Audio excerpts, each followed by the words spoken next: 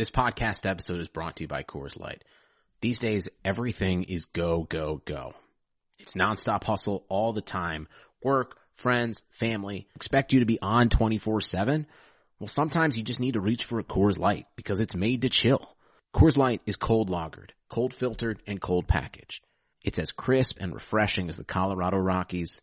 It is literally made to chill.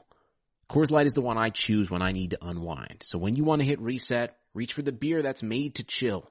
Get Coors Light in the new look delivered straight to your door with Drizzly or Instacart. Celebrate responsibly. Coors Brewing Company, Golden, Colorado. This is Greg Olson, inviting you to check out my new Blue Wire podcast, TE1, where I interview tight ends throughout the history of the NFL who have helped revolutionize the position. TE1 is presented by the Chevy Silverado. The Silverado is all about grit. It's strong and dependable, exactly like playing tight end. Just like the incredible players we sit down with on the podcast, the Chevy Silverado is in a league of its own. Strong, advanced, and dependable. Download TE1 today, wherever you listen to podcasts. What's going on, everybody? Welcome back to the Geno Time Podcast here on the Blue Wire Podcast Network. We're brought to you by Bet Online. My name is Tom Westerholm, Celtics beat writer for Mass Live. I'm joined by Nicole Yang of the Boston Globe. The Celtics, a couple hours ago, lost 106-101 to the Miami Heat in Game 2 of the Eastern Conference Finals. Another boilerplate game for the Celtics where the third quarter was just an utter disaster. Miami outscored them 37-17. The Celtics blew a 17-point lead. They also blew a 5-point lead that they built up late in the fourth quarter. Not like insanely late. There was certainly time for Miami to come back. This just kind of felt like a game that Miami completely outworked the Celtics, got every loose ball, really shut down the Celtics with their zone. I kind of think the Celtics are in a fair amount of trouble right now. That's my nice way of saying, like, oh wow, the Celtics are in a lot of trouble right now. What are some of your initial takeaways from tonight's game? Through the first quarter, I was sort of multitasking, and then I look up at my screen, and I had to do a double take because I saw Romeo Langford and Enes Kanter on the screen on the court at the same time in the first quarter. I don't understand the motivation to put Romeo Langford in the game. I really don't. It didn't matter. We couldn't even see the consequences of that decision because he lasted like 80 seconds before injuring his adductor. Yes. And then was ruled doubtful to return. Didn't come back. And it's Kanter, actually handled his first half minutes pretty well, but I just don't think that was necessary. Like, what did you make of those decisions? The Kanter thing was interesting because, like, you know, we talked about it in the Toronto series. It felt like when Brad put Kanter in Game 3, it sort of shifted the balance of the entire series because Toronto got like a little bit of a spark. First half, I thought Kanter was really pretty good. The Heat didn't attack him in pick and rolls. It was just in the second half when Bam Adebayo was just like rolling to the rim whenever he wanted. Some of that wasn't Kanter's fault either. Like, some of that was just the fact that, like, Jalen had to stay attached to Duncan Robinson, and there was a lot going on there. But first half, I thought that maybe Brad might have, like, put Kanter in at the exact right time for the exact right amount of time. But then the fact that in the third quarter, you know, he came back in and the Heat were like, oh yeah, like, we messed up the first time. We didn't kill this guy with pick and rolls, and then they did. That felt like a pretty major kind of flub to me on Brad's part. Yeah, this all just seems like a prelude to basically the collapse in the third and fourth quarters and then what happened after the game. From the first and second quarters, it looked like they seemed to be playing well. I didn't have any major takeaways from the first half other than that weird decision to put in Romeo and Enes right off the bat. But was there anything that you wanted to note from, like, the first half? I don't really have anything else to say about that. So yeah, where do you want to start in the third quarter? Like, it was bad. The Celtics have been really bad in the third quarters basically throughout the playoffs. I don't know what goes on during halftime because they lay an egg every single time and they know it and, like, they're asked about it and they've acknowledged it and it still keeps happening. Tonight wasn't even passable. The Heat scored 37 points and the Celtics only scored 17 points. Like, that's just awful. And I think for me, the turning point was like, it was 61-71. Jay Crowder gets that 4-point play and then back-to-back Bam dunks. One of them was an and one thanks to a really stupid foul by Enes. Then it just sort of continues to snowball. I think the interesting thing was that, so you mentioned that the Celtics have been asked over and over about third quarters and have, kind of said like, yeah, we got to be better. We don't know. We got to be better and all that. And then at the start of the third quarter, actually they were pretty good. Like for the first 4 minutes or so, like they were absolutely fine. Like traded some buckets. They led by 13 at halftime. They built the lead back up to 15 a couple of times in the first 3 or 4 minutes. And then the thing that kind of got me about the third quarter was that at this point, you have to assume that the Heat are going to make a run at you. Like their spirit doesn't break. They're going to keep charging back at you. Guys were trying to, I can't even totally explain it. Like there were so many turnovers, so many just kind of so many moments where you just kind of knew the Celtics weren't going to get a bucket on that possession. These really stagnant offensive possessions where there's a lot of dribbling, not a lot of ball movement, and the ball movement that they get is like just kind of cursory.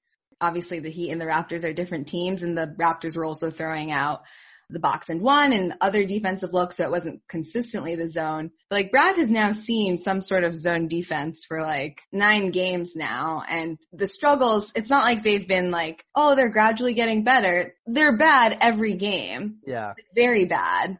And I don't know what the answer is or why they continue to be bad, because I'm sure Brad is aware of this and his coaching staff is attempting to fix it. So I don't know if it's personnel, if it's execution. I don't know what it is, but it's kind of crazy, right? That It's the same problem. Like anytime they struggled against the Raptors, we were talking about the Raptors zone defense or their box and one. And the first 2 games of the Miami series, it's the same thing. So Jason Tatum was asked what makes the zone defense so difficult to score against. And he said, I wish I knew.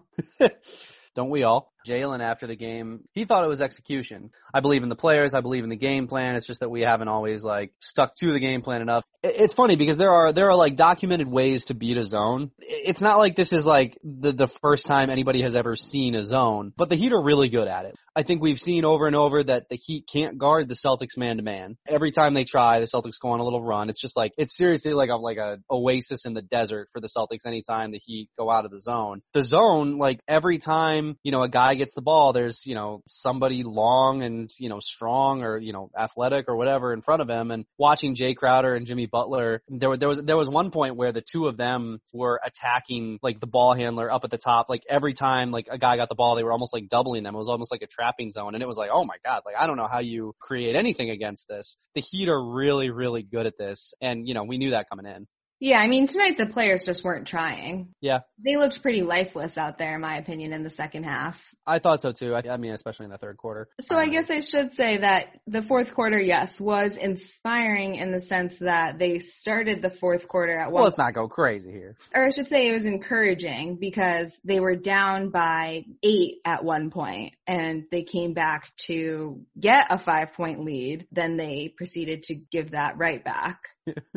The stretch that I had I think this is pretty obvious given the amount of time left in the game, but the stretch that I had was, so when the score was tied 95-95 with 3 minutes remaining, Marcus Smart takes one of the worst shots. Just an absurd shot. A fadeaway, 15-foot jumper, contested with, I think, maybe 8 or 9 seconds left on the shot clock. Just a really, really stupid decision. So after that, Goran Dragic brings the Heat to 100-95, gives them a 5-point lead. And then Smart proceeds to take another 3 on the Celtics, next possession, which it was an okay look. It was still pretty early in the shot clock. But at that point, don't you want Jason Tatum? It's not like Marcus Smart was really hot. Don't you want Jason Tatum or Kemba Walker taking that shot? Then the Celtics sort of collapse in that Smart inbounds the ball to Jaylen Brown, but Jimmy Butler pokes it away and then it sort of falls apart from there. Nobody hustled back on that Jimmy Butler steal, and they had a chance to because it almost looked like he was going to go out of bounds. It wasn't a clear shot.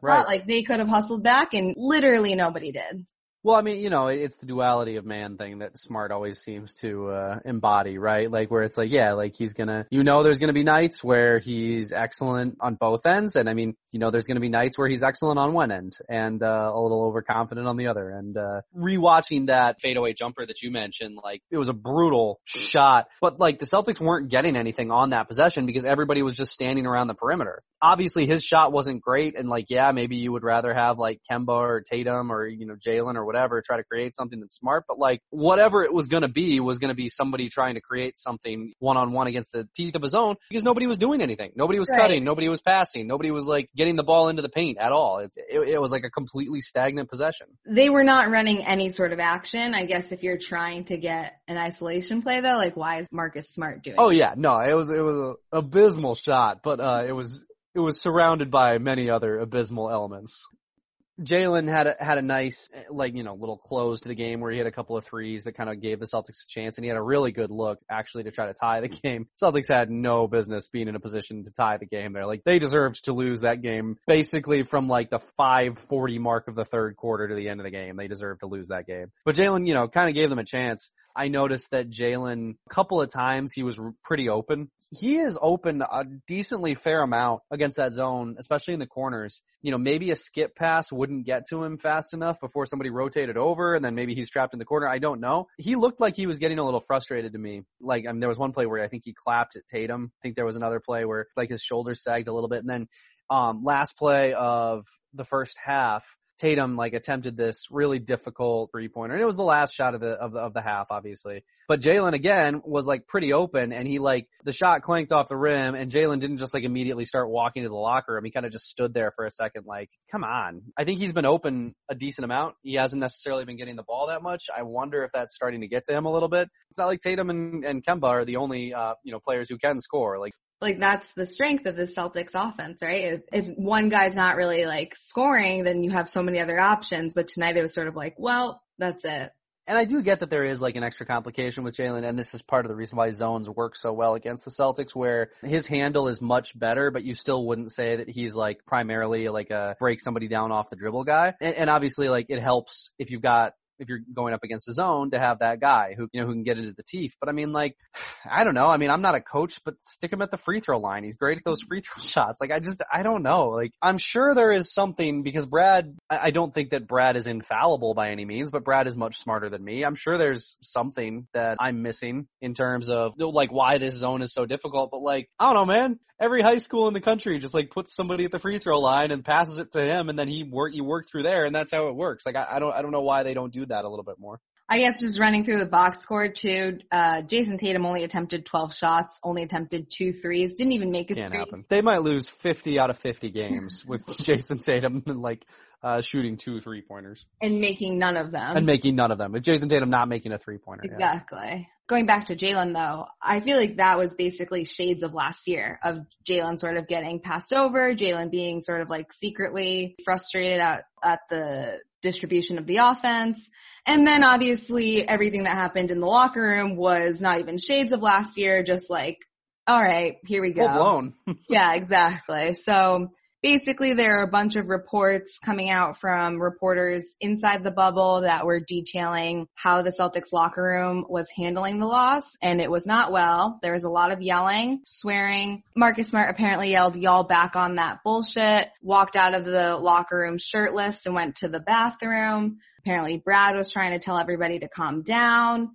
Apparently things were thrown. The Celtics did take a while to come to speak to us. Usually Brad is very timely. Took him a while. Took the players a while. We did not hear from Marcus Smart. All the players obviously just wrote it off and were nothing happened. We're just talking about the game. I don't know what you guys are talking about. So I saw a lot of people basically be yeah, this is good. Light a fire under them. This is great. Now they're going to have the motivation they need for game 3.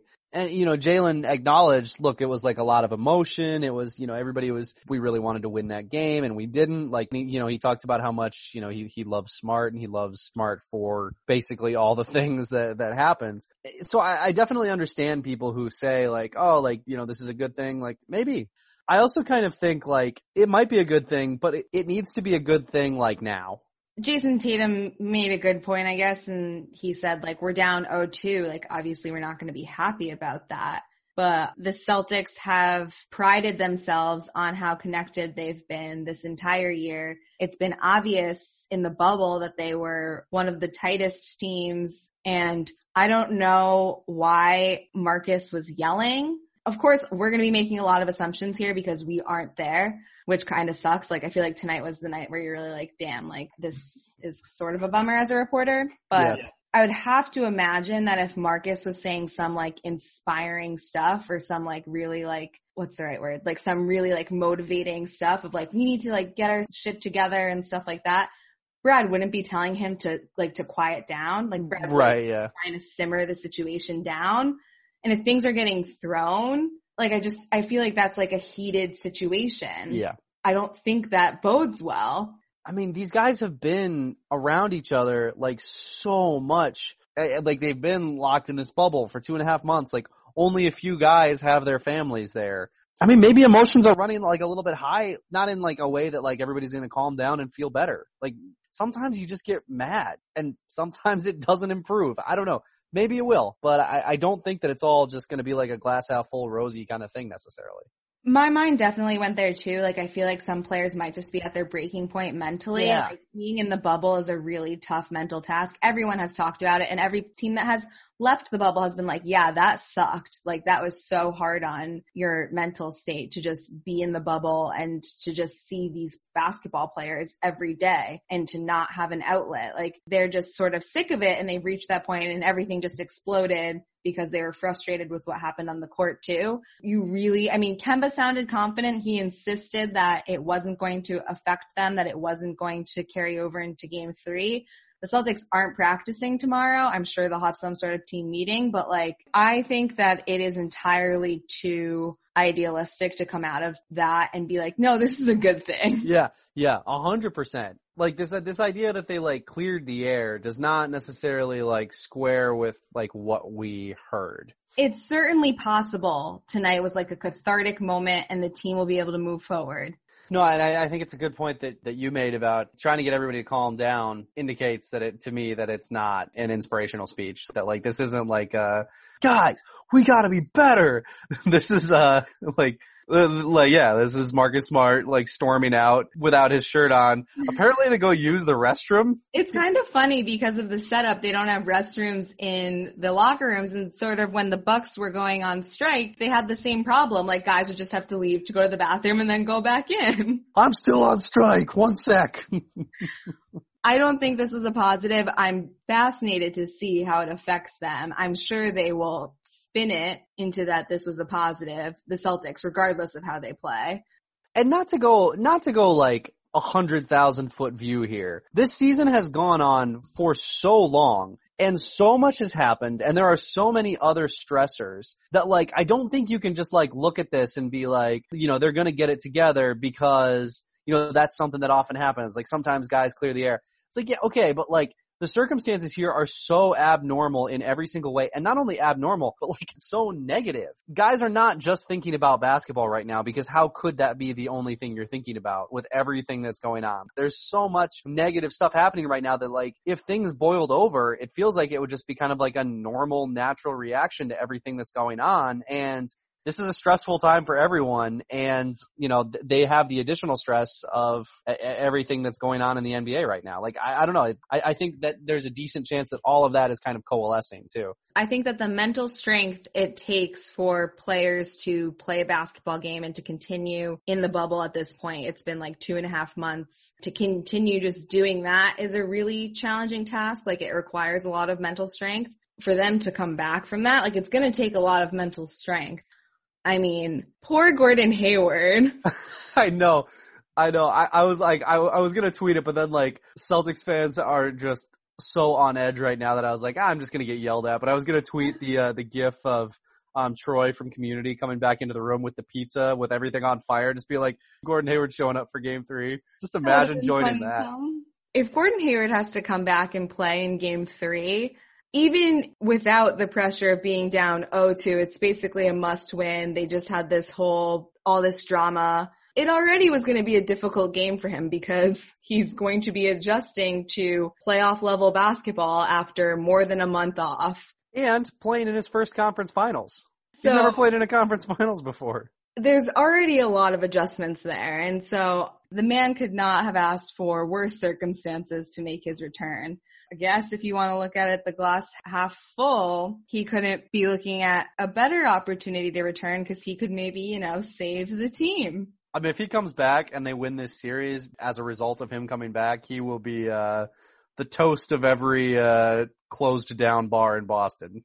I guess we did get the game 4 schedule finally, and it is going to be a 3-day break. So if he doesn't come back in game 3, I feel like we're definitely going to see him in game 4. I mean, if they lose game 3, there might be no reason whatsoever to bring Hayward back. Why risk it like a devastating ankle injury when the season is supposed to start up in December, which we'll see if that happens. But what did you make of Brad's comments after the game that it wasn't scheme related, that it was just effort? And similarly, Eric Spoelstra said the same thing. He was like, I don't think this had anything to do with scheme. I think this had everything to do with disposition.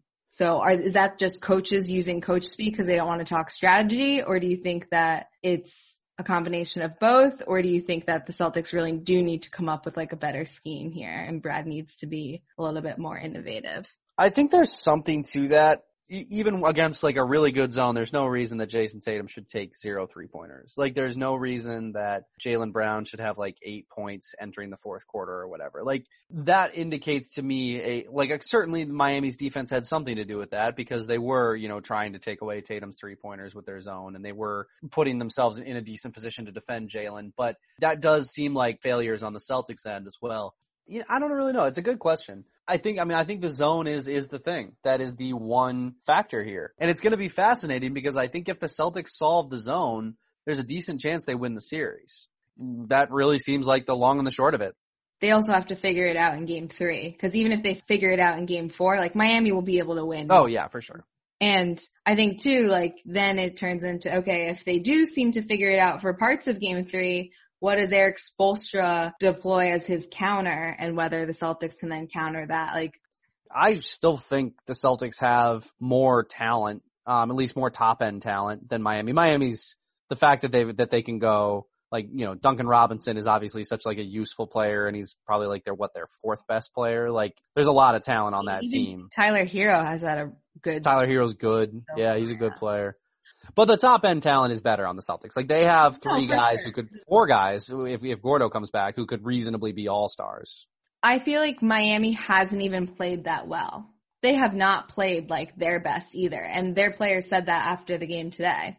And that's the mindset that the Celtics have to avoid, right? They can't think about it that way. All they have to do is think about winning game 3. Right. Because if they win game 3, it's a completely different series. And if they lose game 3, it's over.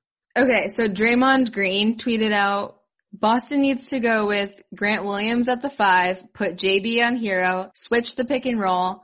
That will take away the Bam dive. Do you have thoughts?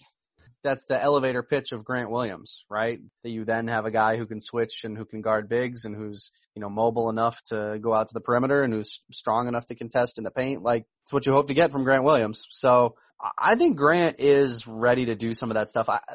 I know one of the criticisms of Brad that's floated around a lot is that he likes to cling to his veterans more than the young guys who might make mistakes but are more talented.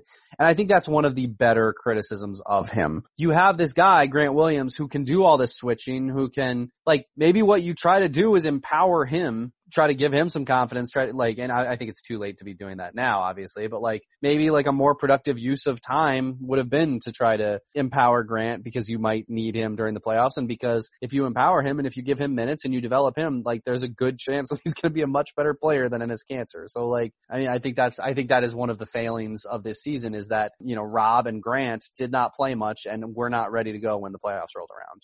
Yeah. We buried the lead. Robert Williams, DMPCD. Was that the lead from tonight? No, that's true. Yes, Lord. His favorite saying.